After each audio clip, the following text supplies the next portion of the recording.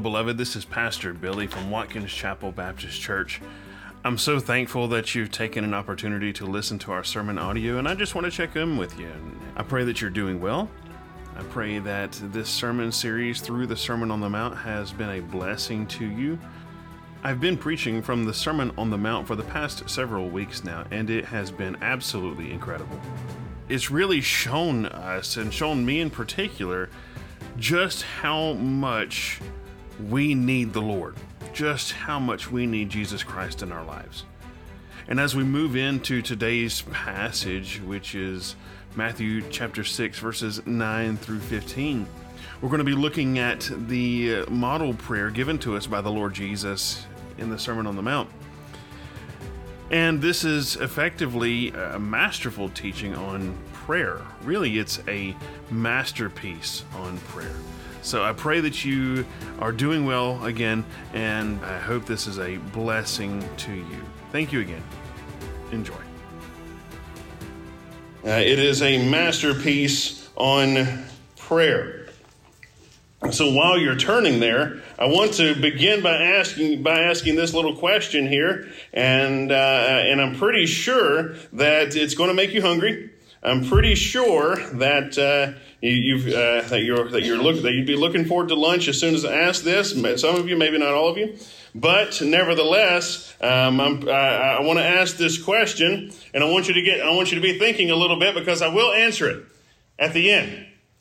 But the question is, what do prayer and tacos have to do with one another?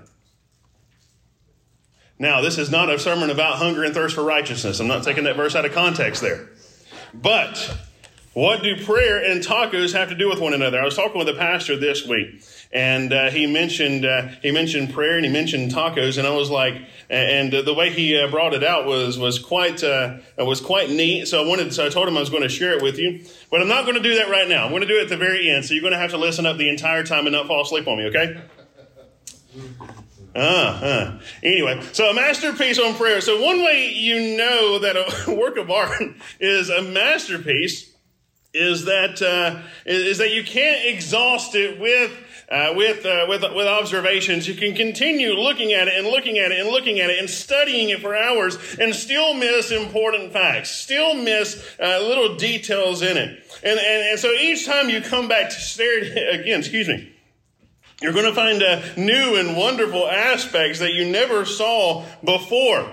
Components are going to continue to reveal themselves to you that you've never seen before. And so at the center of the Sermon on the Mount, that's where we find ourselves. It is a masterpiece on prayer.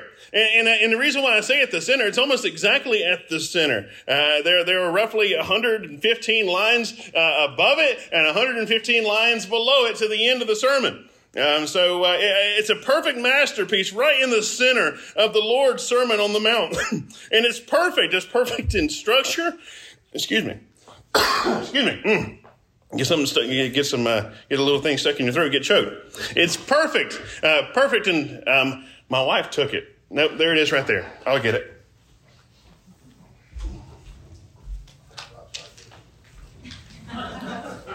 Do what?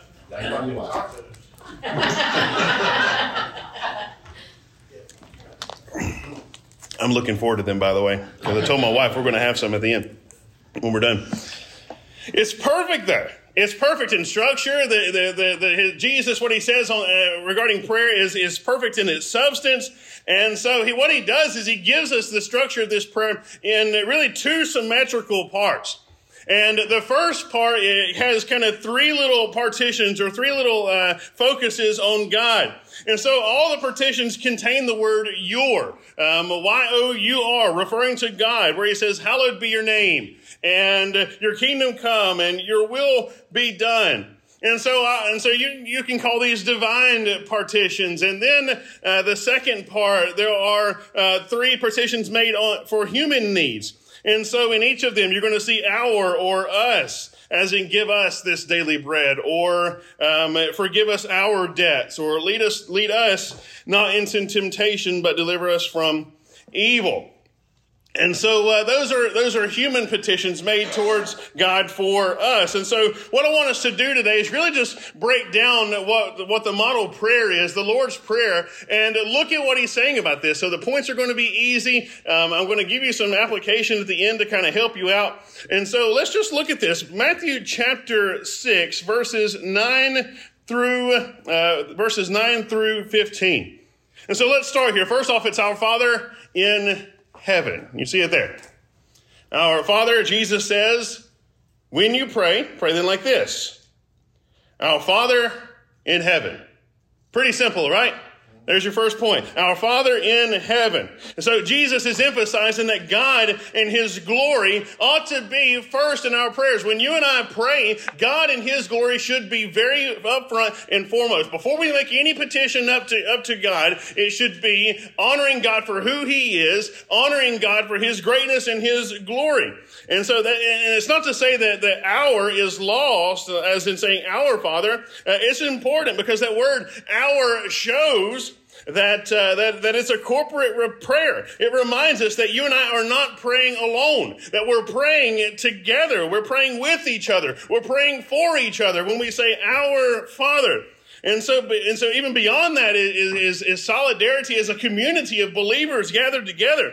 It reveals the often overlooked fact that God is ours. Not in the sense that we own or possess him, or that he has to listen to us as kind of our slave or our genie. Although a lot of times when we pray, we're treating God more as a genie and as than as the God of heaven. But he's not that. But he's our Father, but in the sense that we have a relationship with him. The fact that you and I can call God our Father, it reveals that Jesus is giving something to us, something of his own that is priceless. That is his own relationship with God. Jesus repeatedly calls God Father throughout the Gospels. And this is the first and the only time that he speaks of his disciples sharing in that relationship. Jesus tells him to say, not just God in heaven, but our Father.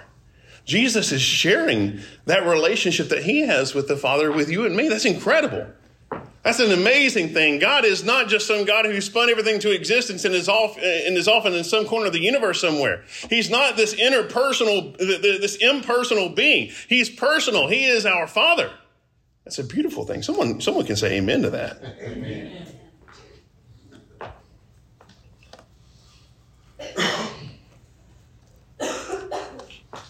But to help us from making sure that we from getting too cozy and chummy, Jesus adds some balance in the phrase when he says, our Father in heaven. And what I believe it's doing is that it's reflecting something of God's infinite greatness and his righteousness and his transcendence. That our Father is in some sense in the heaven or in the skies, and the Bible tells us that. Psalm 33 verses 13 to 15 tell us that the Lord looks down from heaven. He sees all the children of man. From where he sits enthroned, he looks out on all the inhabitants of the earth. He who fashions the hearts of them all and observes all their deeds. And so if this is the sense of the phrase in heaven, then the added point is that God in Christ may be as intimate as a Father can be to us, because while he remains as infinite to us, he still remains the Almighty. That's why we say, if you've ever heard it called the Apostles' Creed, it begins with, we believe in God the Father Almighty. Some of y'all know it. God the Father Almighty. And so when we approach God in prayers, Jesus is telling to do so. You and I recognize that there is a difference between us and the Father. There is a difference between us and God. And that difference is as vast as the difference between heaven and earth. Which kind of moves us into the second part there. Not just our Father in heaven, but also at the end of verse 9, hallowed be your name. That is what Jesus is saying there is that may your name may your name or your reputation, who you are and what you've done, the name of God. When we talk about hallowed be your name, it is who God is. It is everything who God is. It is the fullness of God as he is. And so when we say hallowed be your name, so the fullness of who you are, God, the fullness of our mighty God in heaven, may the fullness of that be thought of and be acknowledged as holy. That's what hallowed means. Hallowed be your name. One of the earliest books on prayer, a guy by the name of Origen tells us that we can divide prayer into 4 parts and really,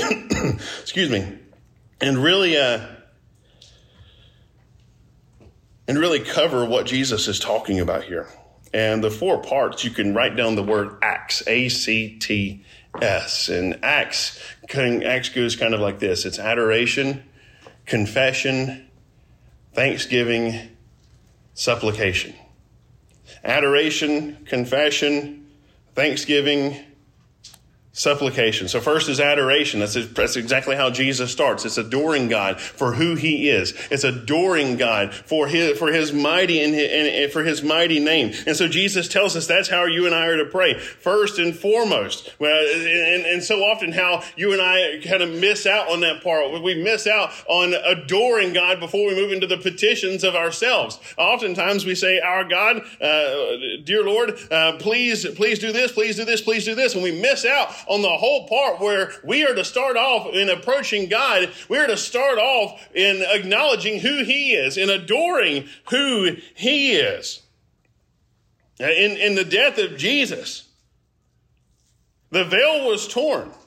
And Scripture tells us that we can boldly approach the throne of grace. And while that's true, and just because that distinction between holy and commonplace has been abolished in the death of Christ, because before then the Jewish people could not enter into that most holy place. And so when the veil was torn, anyone can boldly approach the throne of Christ. And what that doesn't mean, though, is that you and I can approach God in prayer or in worship with carelessness and with a carefree attitude. We approach God because he's the creator of the universe, because he is.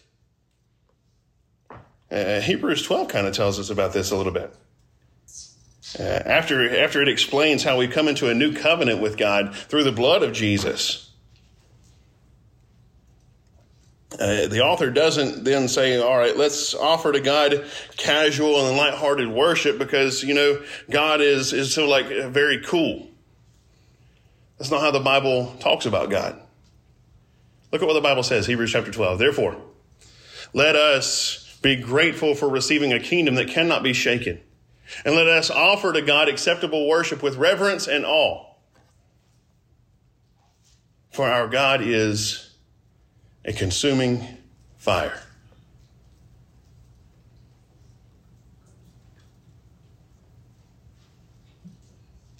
It's a whole lot different than saying Jesus is my bro. Or me and Jesus are tight. Or the man upstairs. The Bible's given us so many beautiful titles of God. Why do we have to come up with more? We shouldn't have to.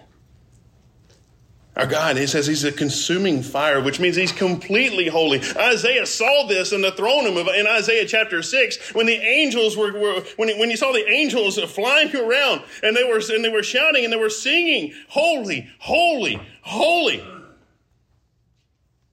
And if the angels who are in God's presence, so this is what they're saying about God, holy, holy, holy. This is the only attribute about God, by the way, that is carried to that trifecta of words there. The Bible doesn't say God is love, love, love, or mercy, mercy, mercy, or even grace, grace, grace. Although he is all those things. The Bible tells us specifically, holy, holy, holy. How often do we go to God with less than that kind of reverence? And we wonder why he doesn't answer prayer. His name is holy. And and you and I are to regard him as holy. When we come to pray, whether we gather in worship, whether we attend the movies, or whether we attend the ball game, or whether we're at the restaurant, or whether we're watching TV, or whether we're out shopping, or whatever we're doing, or whether we're working, we're to treat him as holy.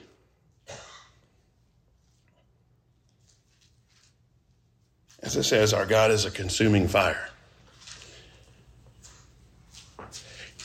You know, there are a lot of stories in the Old Testament of how God handled situations when he was worshipped in a way, or whether he was worshipped, or when he was worshipped half-heartedly. How often do we go to prayer in a half-hearted, lackadaisical manner? Just doing it either for the routine, or doing it or praying, not really thinking that anything's going to happen? Or we lead other groups into prayer, knowing that this is just a routine and not something that's really meaningful for most of those. I want to share this, and I want you to hear me out. This was one of the reasons when I was chaplain of a few middle and high school sports teams years ago. It was baseball and football. I'd never have the students recite the Lord's Prayer before a game.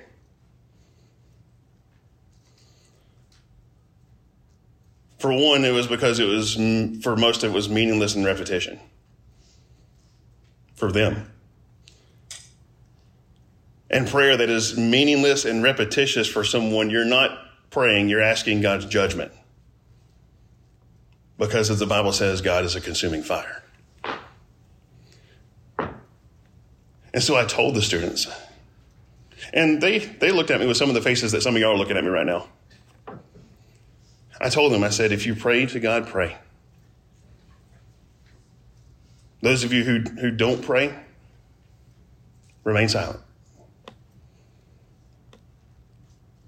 I'm not going to tell someone who doesn't worship God to say a prayer saying, hallowed be God's name, and then they turn around and use the most foul language in a ballgame. Not going to happen. Now, again, while I get a lot of looks that some of y'all are giving me, I think back to Hebrews chapter 12, verse 29, our God is a consuming fire, and I'm a lot more scared of what God can do than what some of the looks I can get from some folks. I'm more worried about him and about honoring God. And I'm praying that whatever student is then, instead of saying words that they don't really mean, maybe they hear the gospel in that prayer. Rather than being distracted by words that they don't mean, hearing words that are true and that are gospel. And that's what I did. And some students responded, some didn't. But I know for a fact that all of them heard the gospel. Jesus wasn't telling lost people how to pray about this way, by the way. He was telling saved people, this is how you pray. For a lost person, there's only one prayer that's important. God, forgive me. Amen. That's the only prayer that a lost person should be led in prayer with. God, forgive me. I repent. Any prayer beyond that from a lost person is really empty words.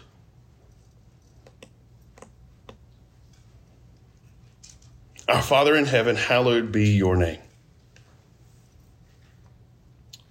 It's the first one. The second and third one are this. Your kingdom come, your will be done. Your kingdom come, your will be done. And I group those together because they naturally flow one into another. And it comes from verse 10. And Jesus says, when you pray like this, our Father in heaven, hallowed be your name, your kingdom come, your will be done on earth as it is in heaven. So think of the petitions this way. God is in heaven.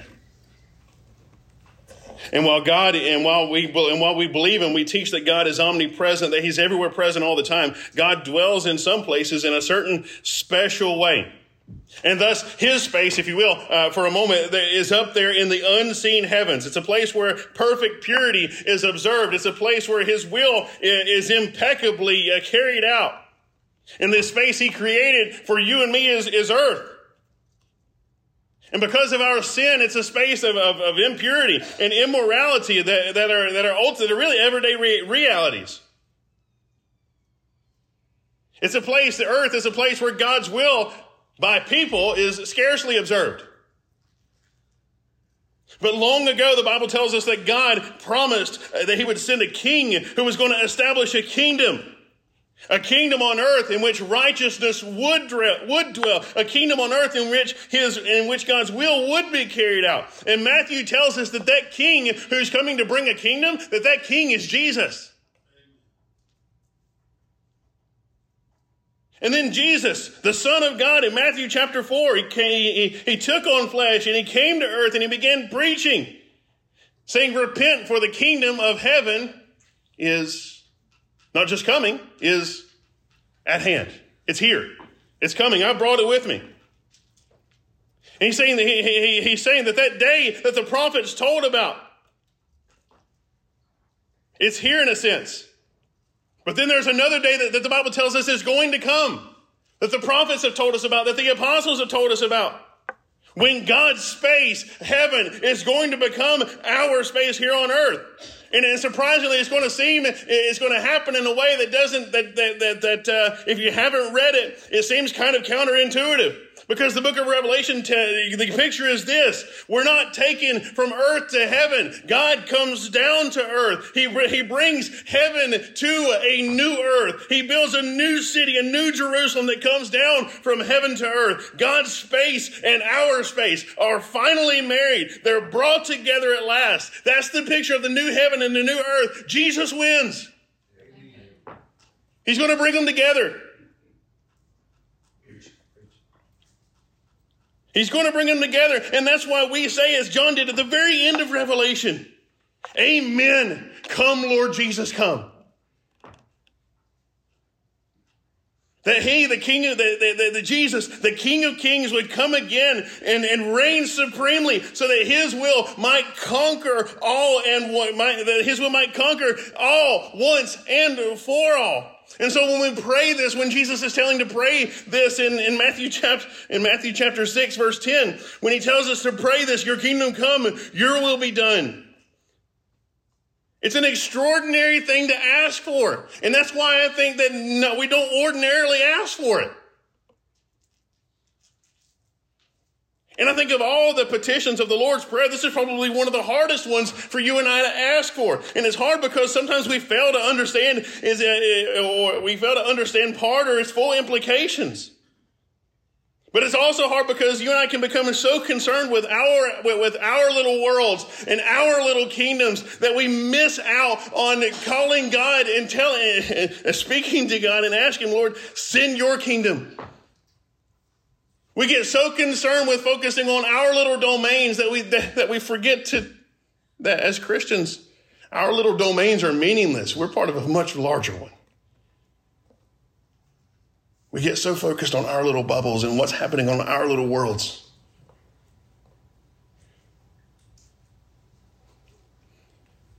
That we forget that the King of the world has got it all under control. Has got it all in his hand. We miss all of that. If I could say it this way, we miss the forest for the trees.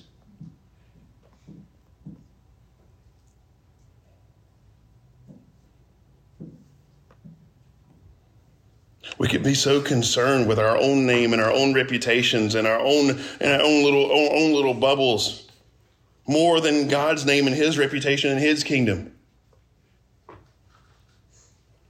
And so that's what Jesus is doing in this prayer, in this model prayer. He's correcting mine and our self-centered prayers with a God-centered one, reminding us of who we ought to acknowledge and ask for first. But he doesn't leave it at that, because he knows. He knows that God is concerned with our situation. When we begin the prayer with our Father, that is a personal prayer, acknowledging that God is, as a father should be, concerned with the affairs of his children. And so then he moves on to the human aspects of it. From our Father in heaven, hallowed be your name, your will be done, to give us our daily bread.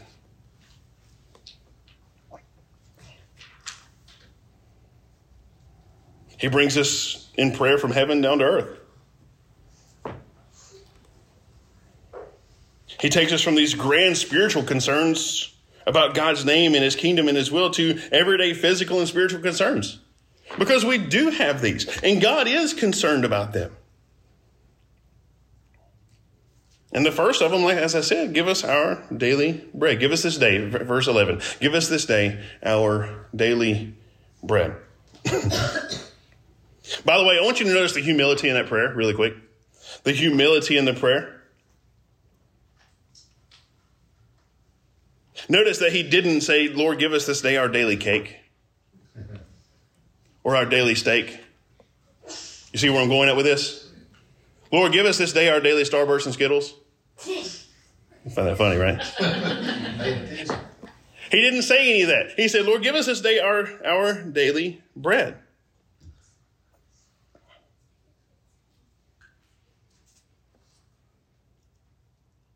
I'll put it this way. Jesus is saying we're not to pray for our greeds, but our needs. For every physical and material need. Proverbs puts it like this.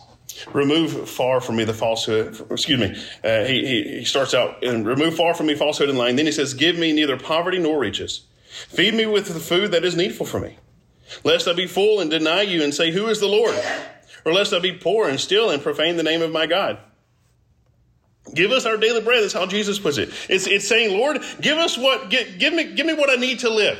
I don't need more. And Lord, I ask that you don't give me less. Give me what I need to live so that I might live a life of gratitude toward you. So that I might be able to be generous toward others. Lord, give me what I need. And give me, for what I need is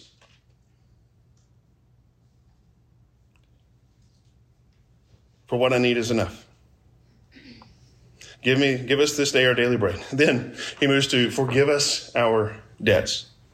Forgive us our debts.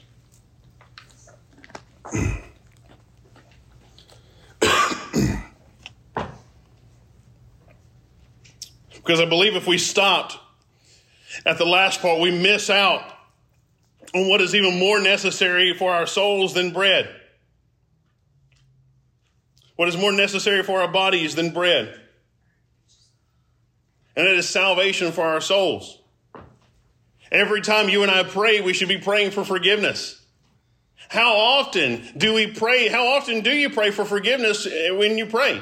Is forgiveness a common part of your prayer? Jesus said, when you pray like this. And he said, and so he was implying every time you pray, and a moment of forgiveness, a moment of confession needs to take place. Remember the acts, ACTS, adoration, confession, thanksgiving, and the last one, supplication. Thank you, Landon. Adoration, confession, thanksgiving, supplication. Adoring God. Confession. Giving thanks to God. And supplication is praying for our needs. Forgive us of our debts. If you and I aren't pardoned for our daily sins, then the daily bread that we have filled in our bellies only fattens us for the slaughter. Forgiveness, asking forgiveness of sins. Forgive us our debts. Then secondly, as we forgive our debtors. The sense of it is this. It's, Lord, we continually depend on you for all things. We depend on you for food, but Lord, we depend on you for forgiveness. We depend on you for trespasses, some of your Bibles may say. Either way, the word means sin. Lord, we ask that you forgive us of sin.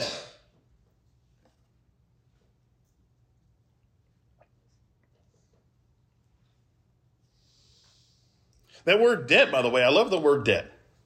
More than trespasses. Matthew uses the word debt very, very particularly here, because it sheds some light on mine and your sin. The idea is this, is that we owe our God complete obedience. And when we fail to give God our complete obedience, you and I become debtors. And God is the creditor. Now, when you think of how many times you sinned against God, you're going to realize that you and I live in a land of debt. And that we are up to our ears in debt. You may think the national economy is bad. 30 trillion has nothing on the sin that you and I create, the sin debt that you and I create. Because our spiritual economy has been in debt for thousands of years. Our debt's astronomical. You and I should all be embarrassed. You and I should all be red in the face because of how much we're in the red.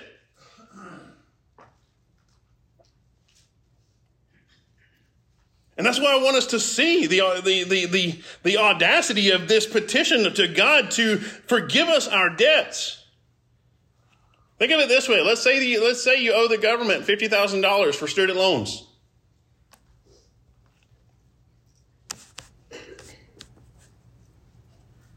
It's the situation a lot of young Americans are in right now. And you're aware of how big the hole is you are financially. And so what you're asking God to do is like asking, as an illustration, the government to cancel what's owed.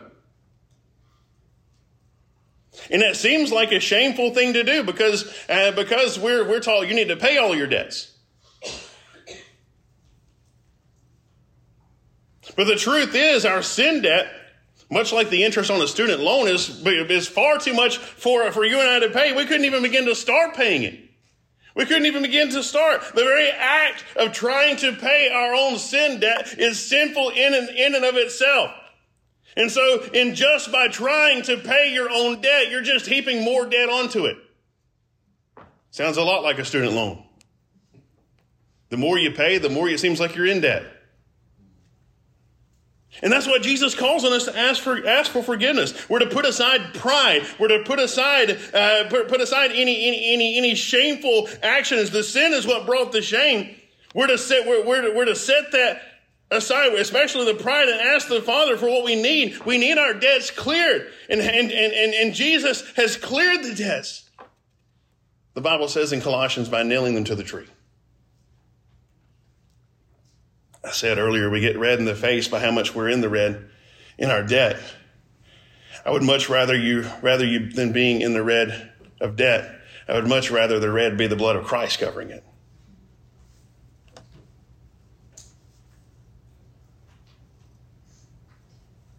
Jesus says, forgive us of our debt. Forgive us of our debt. And Jesus, at this point, he doesn't fill in the big picture just yet. You and I know what happens at the end. He knows where the Gospel of Matthew is going to end. He knows where it's going to be. It's going to be on the cross. And so our past, our present, our future indebtedness by sin can be forgiven only because Jesus came to give his life for a ransom, a full payment. He paid the infinite debt that you and I have put on ourselves because of sin. He paid the price. Jesus, as the hymn says, he paid it all. He paid it all.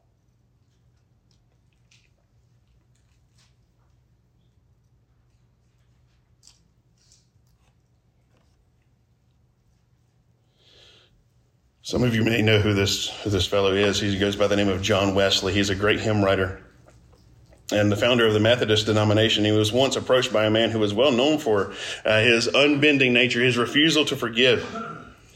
And in a particularly prideful moment, he said to Wesley, "I never forgive." And so Wesley's response to him was, "Sir, I hope you never sin."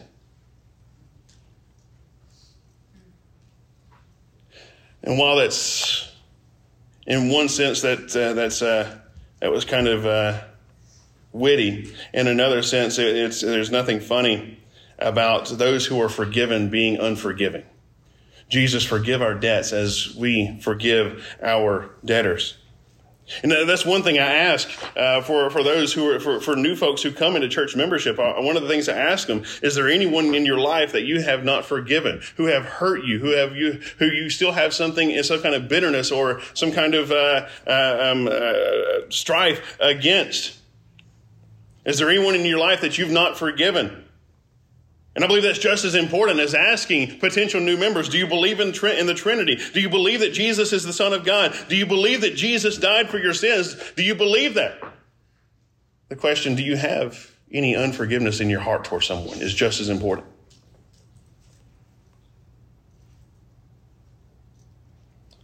One Puritan put it this way: a man can as well go to hell for not forgiving as for not believing.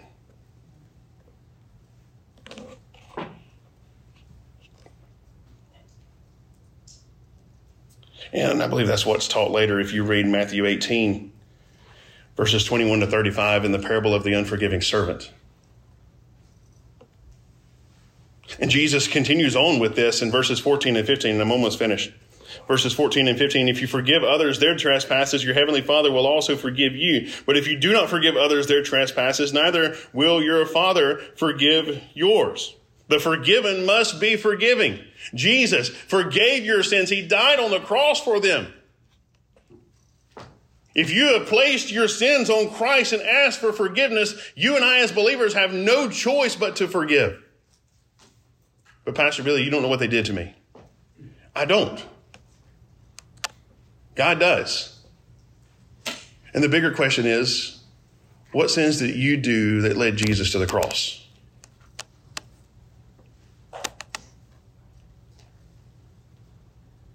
Be kind to one another, Paul says. Tenderhearted, forgiving one another as God in Christ forgave you. Lastly, lead us not into temptation, but deliver us from evil. Lead us not into temptation, but deliver us from evil. We need forgiveness of all past sins, but we need assistance and overcoming any future sins. And that's what Jesus is mentioning here. The idea, by the way, is not Jesus, don't lead us to a place of temptation, or Jesus, don't allow us to be tempted. Because we know that in Matthew chapter 4, verse 1, that God's Spirit brought Jesus to the wilderness to be tempted. James tells us that God is going to allow temptation to come your way. So this verse is not about it's not about don't allow us to be tempted. What is being asked here is, Lord, protect us in the midst of this temptation. Lord, don't abandon me right in the middle of it, right in the middle when Satan's attacking. Lord, don't abandon me. Satan is going to attack you. And the truth of it is, Satan attacks because God lets him attack. Satan can't do anything without God letting him. And if Satan's attacking you, it's because God is letting him attack you. But please realize this, that even though God is letting him attack, God is not leaving you to the hands of Satan. He's holding you right there through it. Well, what in the world? Why in the world is God doing something like this? First of all, it is what's called, the Bible calls, a test. And not a test of how strong you are. But it's a test for you to see how weak you are. And for you to know how weak you are, because you and I could not stand against the devil by ourselves. And if we tried for a second, we would fall. Satan's a whole lot stronger than me and you, by the way. A whole lot stronger. And God in those tests wants us to see how much we need him. How much we need to rely on him. How much we cannot do it ourselves. Lead us not into temptation, but deliver us from evil. Don't let me fall into the hands of Satan, Lord.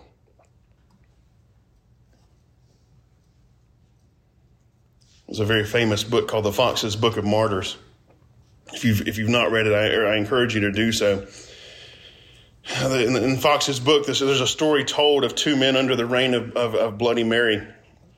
And both of those men were condemned to burn at the stake for religious convictions. And one of them was boasting loudly to the other prisoners that he would be a man when he approached his doom, that he was going to man up. And that he was so grounded in the gospel that he couldn't imagine denying Christ if and when he was given the opportunity. And he was going to be given the opportunity to do so one more time before being burned at the stake. And so and even on the day of his execution, before he was brought out before the stake right there, he spoke of his imminent death in all these pious terms, and saying that the bride, that he was like the bride made ready for the wedding day.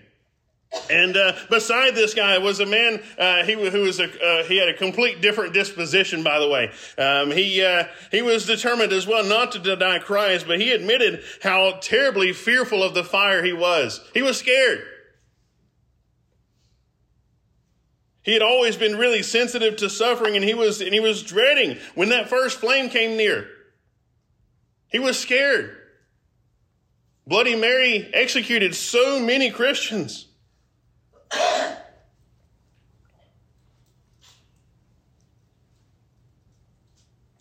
He was so scared that when the first flame would touch his body, that he would cry out and end up denying the Lord. He was so scared of doing that. And so he urged all the other people to pray for him. And he spent his time weeping over his own weakness and crying out to God for strength. And so, confused by all this blubbering that this weak man was doing, the strong man rebuked him for being cowardly. So fast forward just a few hours, they both came to the stake to be burned. And the one who had been so bold, at the very first sight of fire, he ended up denying Christ. And the Fox's Book of Martyrs says that he never returned.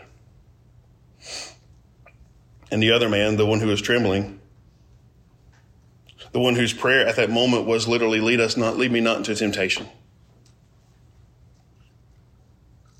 Even while dying a cruel death, he never denied Christ.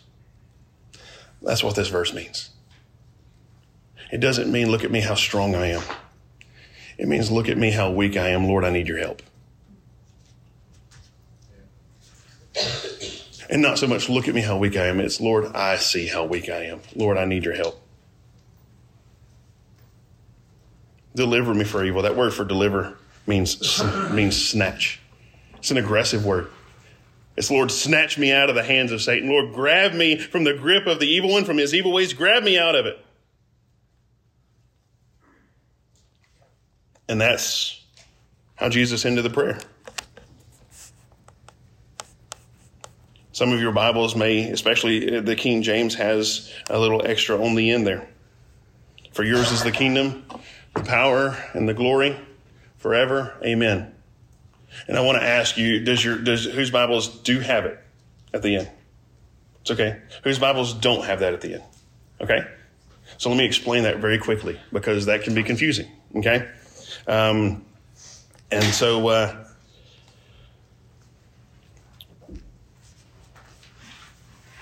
When Matthew was written, and the earliest Greek manuscripts that were found do not have that ending in there. That for thine is the kingdom. The earliest Greek manuscripts. In fact, that for thine is the kingdom doesn't show up in the Greek manuscript text until 600 years after the resurrection. No early manuscripts has been found. And so it appears to have been added by a scribe to bring a really worshipful parallelism to the prayer. And so the King James, which was written in 1611, when it was translated from Greek, it was there in the Greek copies they had. They had only 5. Most of the Greek manuscripts that you and I have today, over 5,000, weren't found until about the 18 and 1900s. And so was the King James, were they wrong for putting this in there? Absolutely not. Another question, am I wrong to pray this prayer even though it's not in the original one that Jesus had? No, it's not. And in fact, every time I say the Lord's Prayer, I'm going to add that part at the end. It's a beautiful way. And it's not, and the words themselves are not wrong.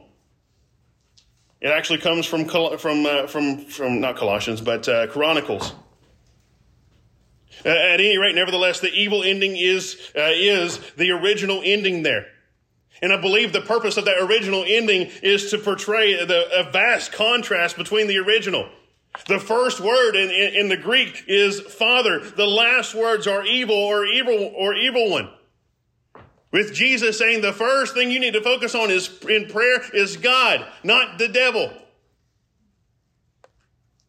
The primary one you focus on is God.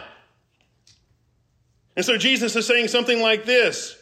As children of the Father who live their daily lives between God and the devil, you and I recognize the warning here and therefore offer up in this last petition a real and raw cry for help. Lord, help me. I trust in you. That's what he's saying there. You and I aren't spiritual superheroes, but we have to be prayer warriors. We have to be warring over every soul. So we're not praying, bring on the temptation, bring on the devil. I can handle it. We're not going looking for tests of strength, no matter how strong you may be, because we realize, as Jesus said, sufficient is the day for its own trouble.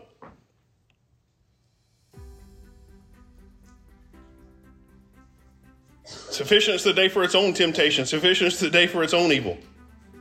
Lord, lead us not into temptation, but deliver us from evil. I trust in you, Lord. Finally, this is the only model. By the way, this is only a model. Your prayer to God should be personal. It should reflect your heart to him. Remember what I said. Acts, ACTS, adoration, confession, thanksgiving, supplication. But there was another way that I mentioned. It had the question, what do tacos have to do with prayer? And if this is easier for you to remember, think about it this way. Thanksgiving, adoration, confession, others, self. TACOS. It's a good way to remember it. Easy way to remember it. Sorry it didn't turn out on the PowerPoint the way I intended it.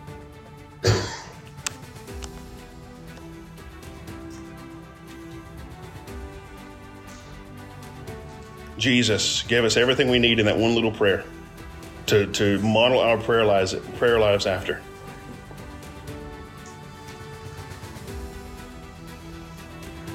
And you and I appreciate the greatness of Jesus. We appreciate the greatness of Jesus. There's no one who spoke like him, no one who lived like him, no one who died like him, no one who lived again like him. Can we say amen to that?